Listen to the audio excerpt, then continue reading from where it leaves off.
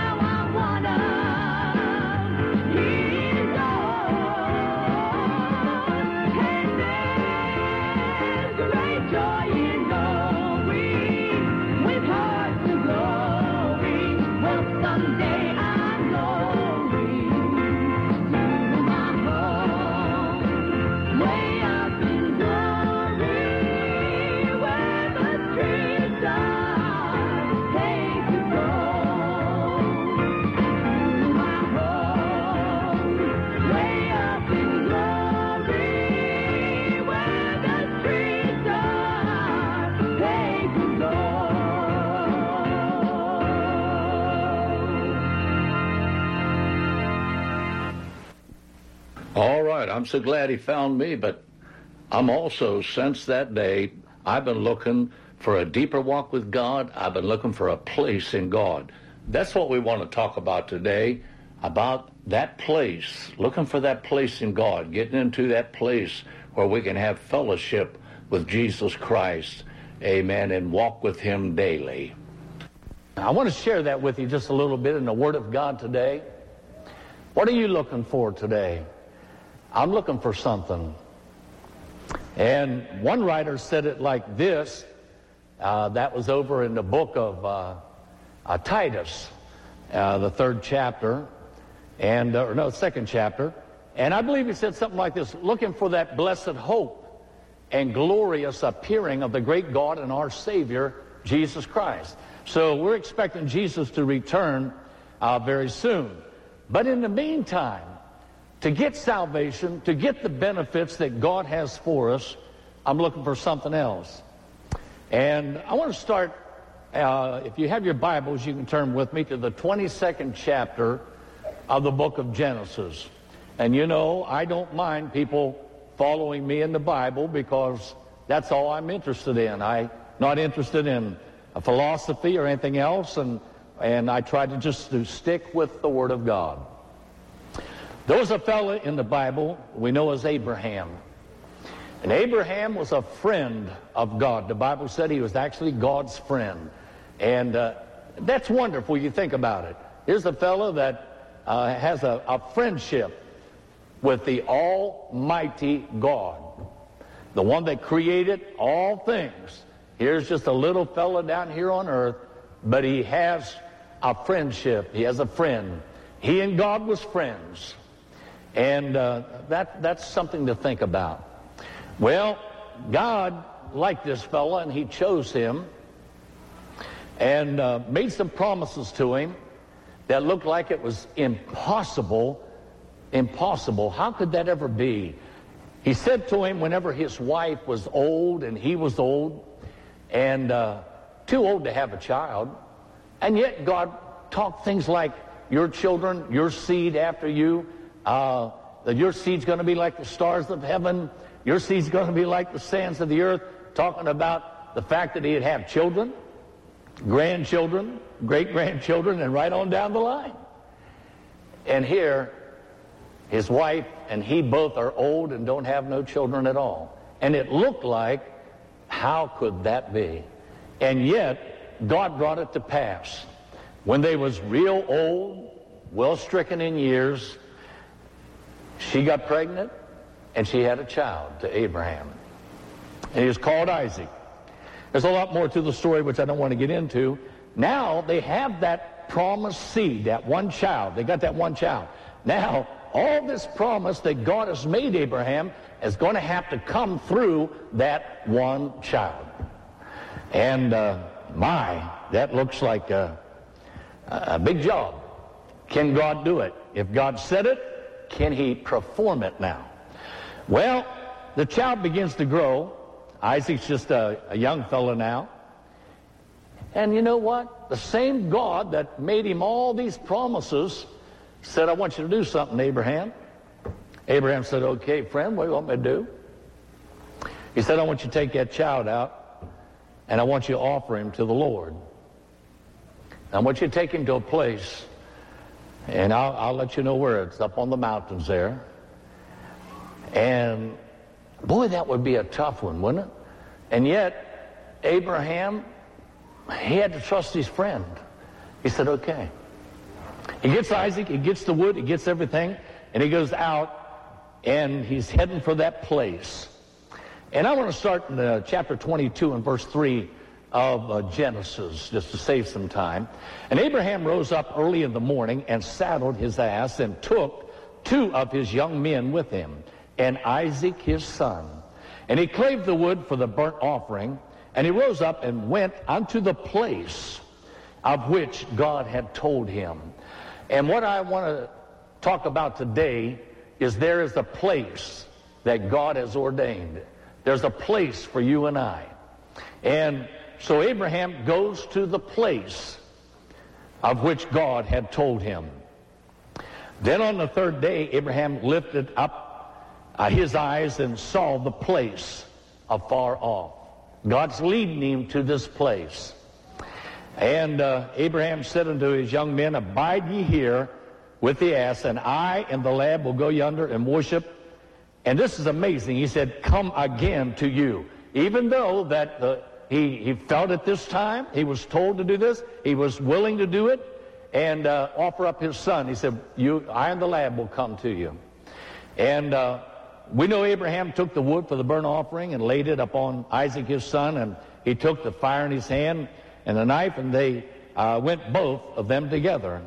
And about this time, Isaac's sort of wondering about something. He spake unto his father, and he said, my father? And he said, here am I, my son. And he said, behold the fire and the wood, but where is the lamb for the burnt offering? And Abraham come off with something that's still ringing true today. And Abraham said, my son, God will provide himself a lamb for a burnt offering. So they went, both of them together. And they came to the place which God had told him of. And Abraham built an altar there and laid the wood upon the altar and bound Isaac his son and laid him upon the altar, upon the wood. And Abraham stretched forth his son and took the knife to slay his son. And the angel of the Lord called unto him out of heaven and said, Abraham, Abraham. And he said, here am I. And he said, lay not thine hand upon the lad, neither do thou anything unto him. For now I know that thou fearest God, seeing that thou hast not withheld thy son, thine only son, from me. And Abraham lifted up his eyes and looked, and behold, behind him a ram caught in a thicket by his horns. And Abraham went and took the ram and offered him up for a burnt offering in the stead of his son. And Abraham got some revelation that day. And the Bible says here that he called the name of that place Jehovah Yireh. As it is said today, in the mount of the Lord it shall be seen. And that word Yireh means that the Lord will provide. He learned something that day, the Lord will provide. And the Lord, Abraham had spoke it by faith. He said, son, he said, the Lord will provide himself a lamb. And one day at this place, a few thousand years later, the Lord provided himself a lamb. And that was the Lamb of God. We sang the song a little bit ago. And how that he alone is able to save us. And that Lamb of God was Jesus Christ. And God provided himself a lamb, just like Abraham had spoke here. Only thing is, God spared Abraham the sorrow of offering up his own son, but God went ahead and offered his son at Calvary that we might have eternal life. But the thing that stood out to me was Abraham had to go to that place. And I believe every one of us in our life, there's a place that we're going to come to if we're going to be saved, and we're going to have to make a decision at that place. Abraham, when he got to that place, he had to make that final decision. Was he going to go ahead and do what God said, or was he going to back off? And he got to that place, he had to make a decision. There's another story in the Bible about another fellow, and his name was Moses. And you find this over in, Exodus. And he began to question God, and he wanted to know more about God. And he had got a little touch, but he wanted more. And he said, here's what I want. He said, I want your presence to go with me. And he said, he said something else. He said, I want to see your glory. And so the Lord said, I'll do this thing that thou hast spoken. And so the way this story goes, I don't want to take time to read it all, but we'll start in about the, verse 17. And the Lord said unto Moses, I will do this thing also that thou hast spoken, for thou hast found grace in my sight, and I know thee by name. Remember, Abraham was a friend of God. Now here, Moses is so close to God that God knows Abraham, and Abraham knows God. He said, God said, I know you by name. Or not Abraham, but Moses. He said, I know you by name. And he was very close to God. So God said, I'll do this thing for you. I'll do what you want. And Moses said, I beseech thee, show me thy glory. And he said, I will make all my goodness, God said, all my goodness pass before thee, and I will proclaim the name of the Lord before thee, and will be gracious to whom I will be gracious, and I will show mercy on whom I will show mercy. And I want you to know tonight that there's some of us, well, I don't know about you, but I know about me. I need God's mercy. I'll tell you what, I thank God for his mercy, and I thank God for his grace. And the Bible said this, and I don't deny it. I know. I look back over my life, and even though that I've served God most of my life, there are still periods that I'm ashamed of, and I wish I'd have done things differently. And the Bible said that we have all sinned and came short of the glory of God. So I thank him for his mercy. And he said, thou canst not see my face. Now, this is God speaking now. There shall no man see me and live. And the Lord said, behold, there is a place by me, and thou shalt stand upon a rock. In other words, if Moses wanted all this that he was wanting from God, he wanted God's presence to go with him. He wanted to see God's glory. You know what God said? There is a place by me. But he had to get into that place. There is a place in God.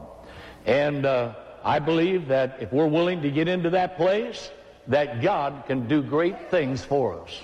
We have to come to a place where we can make a decision for God. We have to come to a place where we're really willing to turn around. The Bible said repent, not only repent, but said be converted. In other words, you've got to be turned around and start going the other way. If you've been going the wrong way, it's time to turn around and go the other way. You've got to find a place, though, where that you can repent and you can turn around. And from that place on, you walk a different way. You go a different direction than you ever went before. And so God said, there's a place by me. And so thou shalt stand upon a rock. And it came to pass, it shall come to pass, while my glory passes by, that I will put thee in the cleft of the rock, and cover thee with my hand while I pass by. And I will take away mine hand, and thou shalt see my back parts, but my face shall not be seen. And God said, I'm willing to do this much. But he said, there is a place by me. So Moses had to get to that place. And when he got to that place, he found that there was a cleft out in that rock, a place where he could get down in and he could hide, and God covered him there with his hand, and then God passed by. If we ever understood today, most of us don't have a clue how powerful the Almighty God is, because the world has served many different gods that was dead, had no power whatsoever, gods of brass and stone and gold and brick and mortar, all kind of gods. But I'll tell you what, the true and the living God, if you ever understood his power, even get a glimpse of the power and the glory of this almighty God, then we would have fear upon us today. And you would want to make sure that you did not offend this God, because you know his ability. One time there was two religious fellows. There was priests, and they was the sons of Aaron. And they was told to do service in the temple a certain way in the tabernacle. And they went in, and they decided it's no big deal. No big deal. So they just got some fire, and they offered what they called strange fire upon the altar. Now, God had an ordained way. When they did that, the fire of God came out from the altar, and the Bible said God is a consuming fire. And the fire of God came out from the altar and burnt both of them to death. It's a fearful thing, the Bible said, to fall into the hands of a living God. So God covered him here, protected him, and let him see his hinder parts. Now I wonder what that really means. Well, I guess God passed by and he just got to see his back. That's not really what that means. Let me give you a little revelation today. Do you know who wrote the first 5 books of your Bible?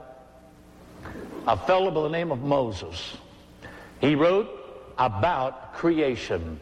He wrote about the Garden of Eden. He wrote about Cain and Abel. He wrote then about how things went after that period down to the time of the flood. And he wrote about the flood and what happened after that time. And he wrote about the Tower of Babel and what happened at that time. Where did he get all that information? Where did he get it all? God let him see the past that God had ordained and how God had worked in the past. That's what he saw, really. He got the revelation of the past, and he was able to write the first 5 books of your Bible. He was able to write the history of the past. He knew what took place in the garden. He knew what took place in creation, how it came about, what day God did such and such. And God gave that to him and gave him the understanding and the revelation. And then God protected him in this place. But when you think about how powerful and how great that revelation was. Powerful. We still have it recorded today that we can read it. And how great and powerful that was. But you know what? He had to get into that place or he would never have got that revelation. But he had to get to that place. He had to get to that place. And I could just go from story to story, but I want to call your attention to something. Jesus talking to you and I. Now it's over here in the book of John. It's found in the 14th chapter. And if you've ever been to a funeral, you probably heard this preached. But I'd like to just take you a little deeper today. In the 14th chapter of the Gospel of John, Jesus said to his disciples, this is just shortly before he ascended up. He's still with them here, preaching to them. And he says this, let not your heart be troubled. Ye believe in God, believe also in me. Then he makes this statement, in my Father's house are many mansions. If it were not so, I would have told you. I go to prepare, now watch this, a place for you. A place for you. Just like he told Moses, he said, there's a place by me. He said, I go to prepare a place for you. And if I go and prepare a place for you, I will come again and receive you unto myself, that where I am, there ye may be also. And whither I go, you know, and the way, you know. And Thomas, he didn't quite understand. He said, I don't know where you're going. I don't know the way. And Jesus said unto him, I am the way, the truth, and the life. No man cometh unto the Father but by me. And he said, I'm going to go and prepare a place for you. Now, most of the time when we preach that, we hear it at funerals. It always comes across the same. And I'm not saying that there isn't something for us in the future. Don't get me wrong. But there's something more into this than what they see. All right? How did Jesus go to prepare a place for you and I? He went back to glory after he went through the tomb. You know, he was crucified. They put him in a tomb. On the third day, he was resurrected. And he had told his disciples, he said at another point, he said, if I don't go away, he said, I'm going to send you another comforter. And he'll abide with you forever. He said, but if I don't go away, that comforter can't come. And so he went away. He went back to glory. And then told them to wait at Jerusalem until he sent back the comforter. The comforter came, the power of the Holy Ghost, on the day of Pentecost. And you know what they found? They found a place in the kingdom of God at that point. The day that they was baptized with the Holy Ghost, they had found that place in Jesus Christ. And the Bible said that we are complete, over in Colossians 2 and 10, we are complete in Him who is the head of everything. We're complete in Him. And He's the head of all principality, power, and everything else. And how do we get in Him? It's because He had a place by Him. In other words, it was a place that we can get in the Spirit. That's why it's so necessary that we get the Holy Ghost. It is necessary, because then we're born into the kingdom, and that's where he's at. Now, I want you to think about this for just a moment. Every kingdom has a king, or it wouldn't be a kingdom. It wouldn't be a kingdom. You can't have a kingdom and not really have a king. So there's a king in every kingdom. You know who our king is? Jesus Christ is our king. He's the king. And so we want to get into the kingdom then where he's at. Now, what kind of kingdom is it? Is it a natural kingdom? Like maybe England or some of those places? No. It is a spiritual kingdom. Jesus stood before Pilate and he made this statement. And Pilate was talking to him, questioning him, and wanted to know who he really was. And Jesus said, listen, if my kingdom was of this world, then my servants would fight. So what he was actually saying is, my kingdom is not what you're looking at. It's not like the world, but his kingdom was a spiritual kingdom. You know what else Jesus said? He said in one place, he said, the kingdom of God shall be established within you, within you. Now, I'd like to say this. I want you to think about it. If his kingdom is in me, all right, that means through the power of the Holy Ghost, all right, his kingdom's in me, then where's the king? You know what Jesus said? He's king. And he's in his kingdom, right? All right? Then he said this, he said, I am with you now, he told his disciples. I'm with you right now. He was walking with them. He was in flesh and blood, just like they was, and walking around with them and eating with them and healing the sick and praying for people and preaching to them and teaching them. And he said, I'm with you. But he said, I'm going to be in you. I thank God tonight that whenever that I was born into the kingdom, that Jesus Christ abides in me. And if you have been born again, according to the scripture, Jesus Christ abides in you. That's what he meant when he said, I'll never leave you. I'll never forsake you. Lo, I am with you always. In the 3rd chapter of the Gospel of John, if you want to turn there, you'll find out that Jesus went on to a Jewish fella. And a lot of people think the Jews, they're just automatic. You know, they just, because they're Jews, they just get it automatic. And no, not anymore.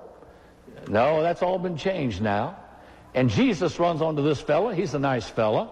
His name is Nicodemus, and he's a Pharisee. He's a very religious fella. And the Bible said there was a man of the Pharisees named Nicodemus. He was a ruler of the Jews. The same came to Jesus by night and said unto him, Rabbi, that means teacher.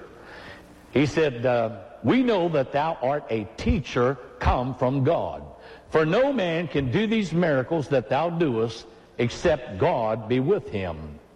Jesus answered and said unto him, Verily, verily, I say unto thee, except a man be born again, he cannot see the kingdom of God. Nicodemus saith unto him, How can a man be born when he is old? He's looking at, everything in the natural.